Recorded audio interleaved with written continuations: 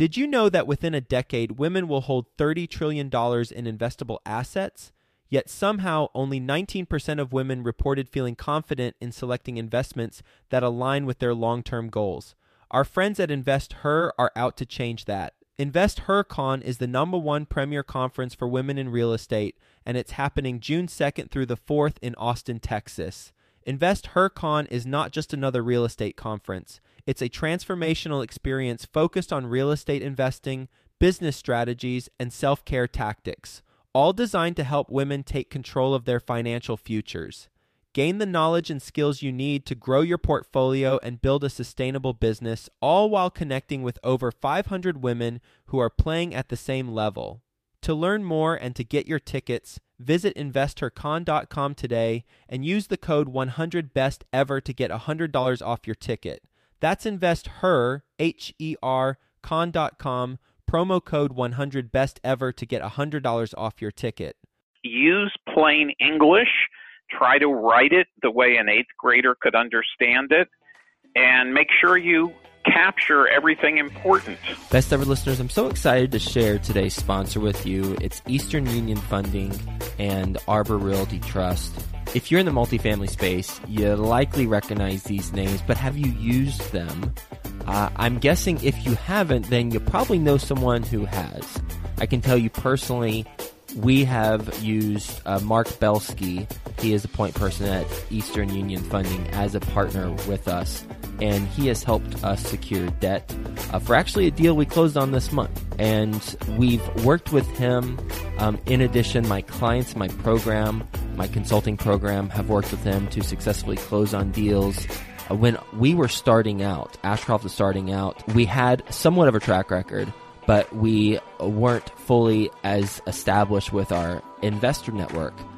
I went to him and we secured some equity, $500,000 in equity to fund one of our deals. While he works with more institutional partners, he's brought $200 million in equity over the last 12 months. He was able to help us out there, and we've built a relationship with him and Eastern Union Funding ever since.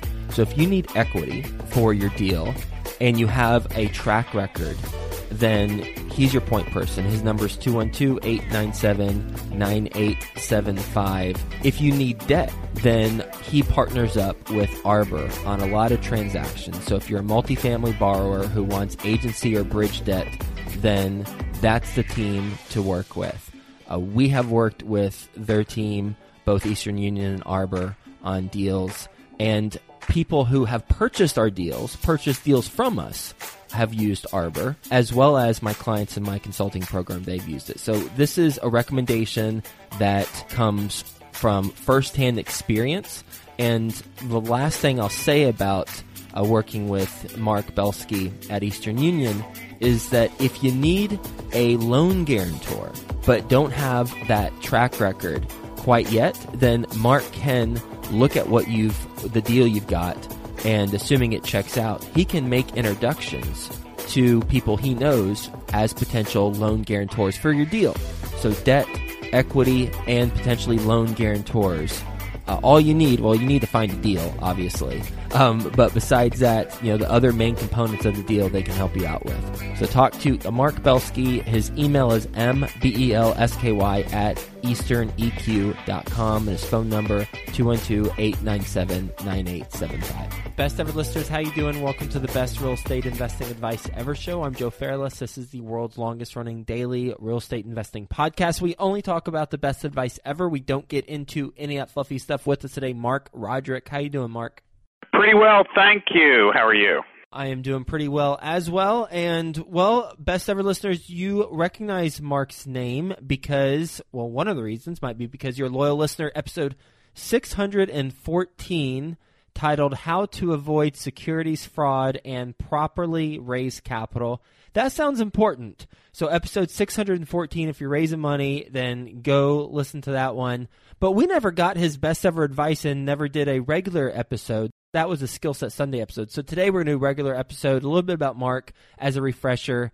his words, not mine. He's a very boring corporate and securities lawyer. I think those are your words, not mine. They are, yeah. Okay, all right. Unless my team very member, accurate. My team member might have slipped them in just to play a trick on me, but okay, they're yours. Also, since the Jobs Act of 2012, he has spent all of his time in the crowdfunding space. He writes the widely read blog crowdfundattny.com, which provides legal and practical information for portals and issuers.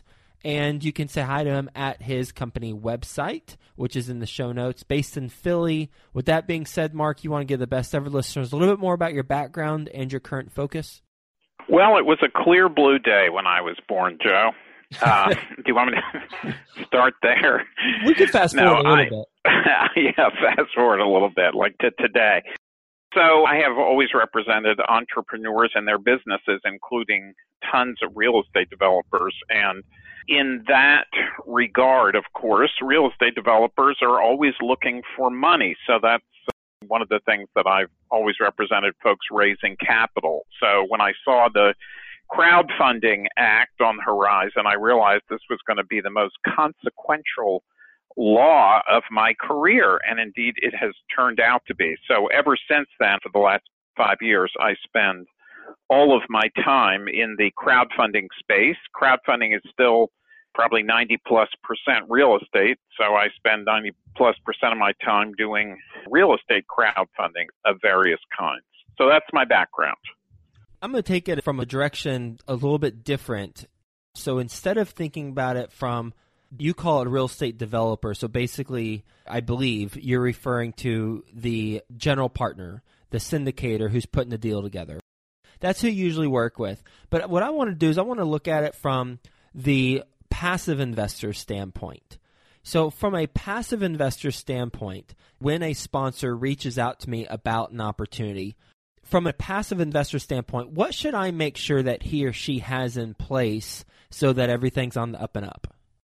Well, probably the most important thing is a successful track record. A person, and I want to say a guy, even though real estate is a very male-dominated industry, but a person with a successful track record would be the place to start for sure. A new person on the block who's never done a real estate development before, if he's your brother maybe, or if you have some reason to believe that that development's going to be successful. But if we're talking about in generalities, someone with a track record who is doing a deal that is consistent with his or her track record. So if you have a person who's spent 20 years doing successful multifamily projects and he's doing another multifamily project, that's certainly the place where I would start. And then you want to make sure, of course, that the project has financing and all that kind of stuff. But track record, you invest in people. Track record, got it. I asked a poor question based on what I was intending to ask. What I intended to ask is, from a regulatory standpoint, what should the passive investor look for to make sure that the sponsor is adhering to whatever they need to adhere to so that it's actually security and they're not getting bamboozled? Well, that's an interesting question because from the most cynical perspective, the investor doesn't care. So if we're talking about securities laws, and your question is how does an investor know that the sponsor is complying with the securities laws? If the sponsor is not complying with the securities laws, there's no downside to the investor. In fact, there's a potential upside, which is if the investor loses money, then he or she has the right to sue the sponsor if the sponsor didn't comply with the applicable securities laws. The investor doesn't get in trouble, only the sponsor gets in trouble. Now, that is a cynical and short-sighted view of the situation because my experience is that if a sponsor isn't complying with the securities laws, then he or she probably isn't doing a lot of other stuff right either.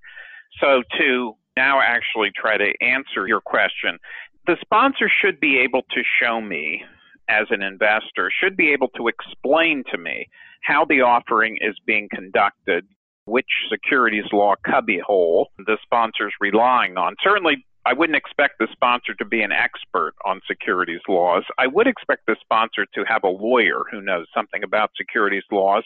And I would expect the sponsor to be able to give me some good-looking, professionally prepared documents that illustrate that the sponsor knows what he's doing from a legal perspective. Because, again, if he or she doesn't, that's not a good sign overall.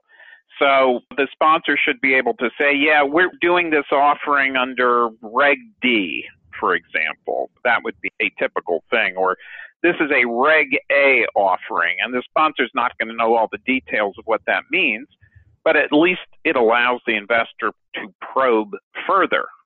Got it. Okay. That's helpful. So in terms of the good-looking, professional prepared documents, what specifically, and I'm sure it depends, but maybe you can go through a couple scenarios, should those documents be? Well, in a typical, professionally well-done offering, there are three documents. One is an operating agreement or an LLC agreement for the deal, if it's an equity investment, or a promissory note if it's a loan. And, it should be more than 2 pages long. The second document is a so-called subscription agreement, or I refer to them as investment agreements. It's a document that the investor signs to actually make the investment. And then the third document, you don't always see it, but you usually see it, certainly in a larger kind of deal, is a disclosure document. That's the generic term, also called a PPM for private placement memo. And that's the document that describes the deal, hopefully using plain English and without a huge amount of legal boilerplate, and includes all the bad stuff, the underside of the deal. So when the sponsor first pitched you the deal and they showed you this PowerPoint with how the new building is going to look when it's done and all the beautiful people walking around and so forth, that's all the good stuff. The disclosure document tells you all the real stuff and all the risks. Well, we don't have our approvals yet. Well, we don't have financing in place yet. Well, all these things. So the disclosure document, if done properly, is a very, very important document. And those three documents are what you would expect to get. If the sponsor says, well, we didn't do a disclosure document, that wouldn't necessarily be a deal breaker. It's sort of an alarm bell. Well, why didn't you? It's not necessarily a deal breaker, but in most professionally done deals, that's what you would see. What would be the reason why, and you might have to speculate here, that the sponsor wouldn't do a disclosure document, but people do invest in the deal because of the reason given? So I guess my question is, what would be the reason given by the sponsor that's somewhat logical for not doing a disclosure document? And it is done. Lots of times, a deal will get done by a sponsor without a disclosure document if indeed it is the same kind of deal the sponsor has done 24 times before, and the investors have invested with the sponsor 24 times before. So there's a level of trust. This is another not cookie cutter, because no real estate deal is cookie cutter. Yep. But if there has been a level of trust established in the relationship between sponsor and investor, then that is okay. That doesn't say anything bad. Lots of times, as you certainly know, and your listeners certainly know, in very small deals, the developer, one, may not have knowledge of what the securities laws require, may not have a lawyer who has a real estate lawyer, but not someone who knows about securities, and or either can't afford it because a disclosure document is the most expensive part of the documentation, or just doesn't want to do it. And if you're the investor and you say, well, it really makes me uncomfortable, you don't have a disclosure document, and the sponsor says, okay, well, I'm going to go over to Gail over here because she'll invest without one. And my response is, okay, be my guest, go talk with Gail. So it is usually some combination of those things. On the good side, there's a relationship, there's a trust, there's a track record. On the bad side, we don't know about the requirement, or we know about it and we just don't care. Does that open up more liability for the sponsor if they don't have the PPM but they have the operating and the subscription agreement? Yes, it opens up hugely more liability. So without going into a whole thing about all the ways that sponsors can be liable to investors, the most likely way that they can be liable is if they lied to investors. Oh, you told me you already had your approvals. Now, of course, all this only happens if the investors lose money. We have the kind of real estate market we've had for the last 8 years where it just goes up and then all this becomes academic. So an investor loses money and suddenly his memory conflicts with the memory of the sponsor. The investor says, you didn't tell me that. You told me we already had approvals. You told me that retail space had already been leased, all kinds of things.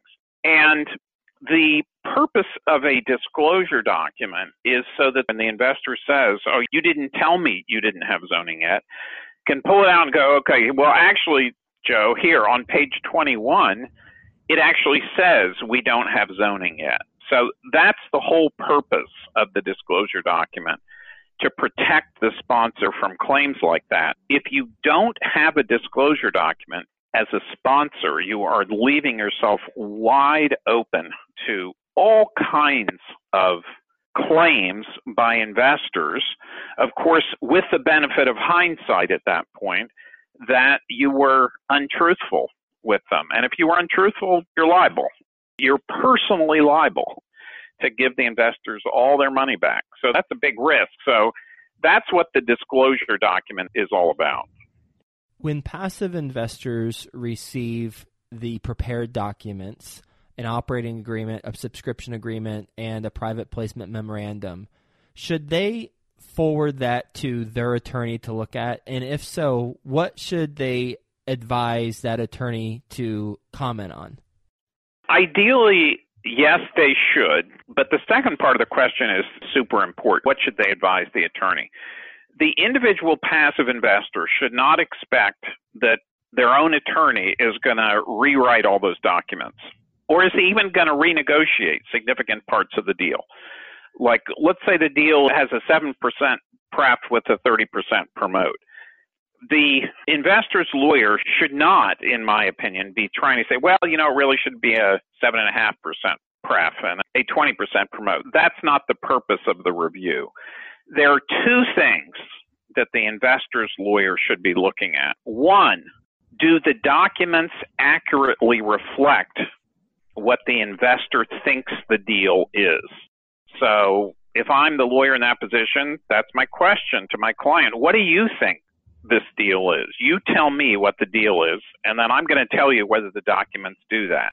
And second, and I probably should have put it first in terms of importance, the absolutely most important thing is that the investor does not have personal liability. So let's say the investor goes to the lawyer and says, I want to invest $25,000 in this deal. The absolutely most important role of the lawyer is to ensure that the investor's liability is limited to losing his $25,000 and that there's nothing in the documents that in any way, there's no capital calls, for example. Well, you put in 25 now, but we can ask you for more money later. Or the structure of the deal is such that the investor could have personal liability for a bank loan or anything like that. So those are the two hugely important things, and that's what the lawyer's role should be limited to, in my opinion. Is that a real estate lawyer, or should they hire a securities attorney? Doesn't have to be a securities lawyer.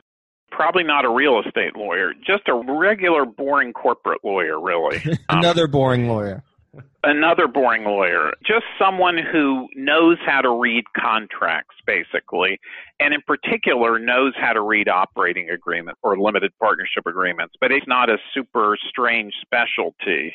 Any business lawyer should be able to review the documents with those two things in mind. When you speak in seminars or you speak in front of a group, what's a couple typical questions that you get asked? Well, some funny responses to that, but it depends on what the group is. I often speak to groups that include real estate developers or the owners of crowdfunding portals. Certainly, a question that I get asked a lot by real estate sponsors, there are always two questions in the first conversation. One is, does this work? Can I really raise money online in the crowdfunding space? And the answer is yes. And second is there any special liability that I am taking on by raising money online versus offline? And the answer is no. So those are the two main questions. There's always questions about the technicalities of verifying that investors are accredited and how much of a pain in the neck it is, and dealing with lots of individual investors. I get asked by investors and reporters, what are the rules for investing online and what things should you be careful for? And I always say, if you're investing online, only invest through a reputable portal. Don't make your first investment just with some stranger on some website that you found. So those are kind of the questions that I'm asked most frequently. And you gave the answers too. So I did. Yeah. That was for free. Yeah. We all appreciate that. Based on your experience in securities law, what is your best advice ever for, we'll say, passive investors who are looking at opportunities? Well, I will first give the advice that I just gave. Go to the best real estate crowdfunding sites and only invest there. The second thing I would say is, unless you're really a real estate expert yourself and know how to distinguish a good multifamily deal from a not as good multifamily deal, and I'm not that expert, and I've been representing developers my whole career. But the point is, build your own mutual fund of deals. If you start out saying, I want to invest $100,000 in online real estate, don't invest $100,000 in one deal. Pick 5. And or buy one of the very high quality real estate investment trust REIT products that are being offered, again, on the best portals. Don't buy one with a 12% load from a broker. Go online and buy one of these very high quality REITs, which consist, of course, of pools of assets. So you're not limited to a single asset. So go with quality and diversify. I think that's pretty good advice. I think that's pretty good advice, too. On that note, we'll go into the lightning round. You ready for the best ever lightning round?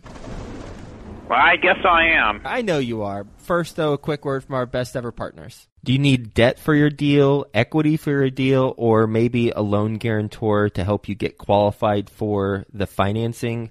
Talk to Mark Belsky. His number is 212-897-9875.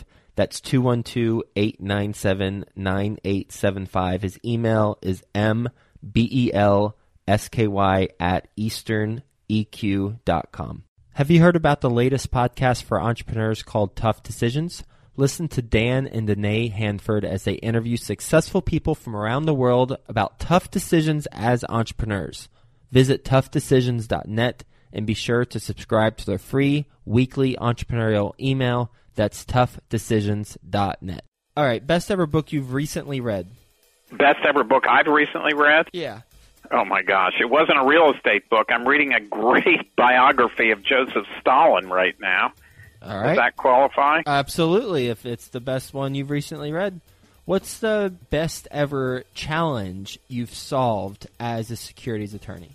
Boy, that is a great question. What is the best challenge that I've solved? I think I've solved or gone a large way towards solving, making securities offerings easier to understand and less expensive. That has been my goal since the beginning of this industry. It'll never be completely solved, but I think I've taken really big steps in that direction. It is less expensive now than it used to be, and the way I do them, I hope that ordinary investors can understand what they're getting into. And I think that's very important. How do you walk the fine line of removing some of the boilerplate words in order to make it more common sense and easy to read versus increasing liability as a result of that? Great question. You should do a show, Joe. You ask good questions. So the two actually go together. The way I do it is typically I just rip out everything that's there and start fresh. Legal boilerplate is like barnacles on ships. They never get smaller. It just grows and grows and grows and grows. So you get these ridiculous legal documents that no lawyer ever subtracts. They only add. Well, what about this? And you end up with things that are so unreadable that I believe they increase liability because no one could possibly understand them. So I typically, with all my documents, I have just started fresh. I've been doing this a long time. I know what's important. I know the kinds of things that actually happen out there in the real world. So the answer is use plain English. Try to write it the way an 8th grader could understand it. And make sure you capture everything important. That's why I call myself a boring corporate lawyer, because I just take great pleasure in doing that and writing things that are understandable and clear, but also legally effective. And it really does usually start with just ripping out what's there. Best ever way you like to give back? One, on a day-to-day basis, people call me. I have a very visible internet presence, and someone called me today, for example. A lawyer called me, represents a broker-dealer getting into the crowdfunding space, and just needed advice. That happens all the time, and I just give the free advice. I somehow feel as if that is part of my role in this industry, which has been so good to me, that I give back. I just provide free advice to hundreds and hundreds of people, and I feel good about that. I do feel that in the scheme of things, I'm sort of drunk the Kool-Aid about the social benefits of crowdfunding and democratizing capital and bringing capital to the masses and great deals to the masses. And I think it's really, really valuable. And I hope when we look back a few years from now and we say, wow, that was really a good thing. And I can say I helped in some small way. I helped build that. So that makes me feel good. Love it. How can the best ever listeners get in touch with you? Well, lots of different ways. They can go to my blog, which I guess, can people see we'll have a link on the screen? Yeah, we'll have a link in the show notes, but what you can mention the URL too, again. Yeah, it's www.crowdfund, spelled the way it sounds, all one word, and then ATTNY.com. Or they can type my name in Google, Mark Roderick Crowdfunding Lawyer, and they will easily find me and shoot me an email. Awesome. Well, hey, Mark, this was a fun conversation and educational, and those are the best kinds where you learn and you also have fun. I love how we talked about the perspective of the passive investor and what to look for. So took a different slant on things, 3 things that it should have in place. Well, actually, higher level, you want to make sure that the sponsor knows what security law is being used. Maybe ask for their lawyer reference. Although if you have the legal documents, which should at least include the operating agreement, the subscription agreement, and the PPM, it will have their attorney's information in there. So you'll be able to see that. And you talked about many other things from a passive investor standpoint, as well as we touched on some from the sponsor standpoint. So thanks for being on the show. Hope you have a best ever day. Enjoyed it, and we'll talk to you soon. Thank you so much, Joe. Nice talking to you as always. Have you heard about the latest podcast for entrepreneurs called Tough Decisions? Listen to Dan and Danae Hanford as they interview successful people from around the world about tough decisions as entrepreneurs. Visit toughdecisions.net and be sure to subscribe to their free weekly entrepreneurial email. That's toughdecisions.net.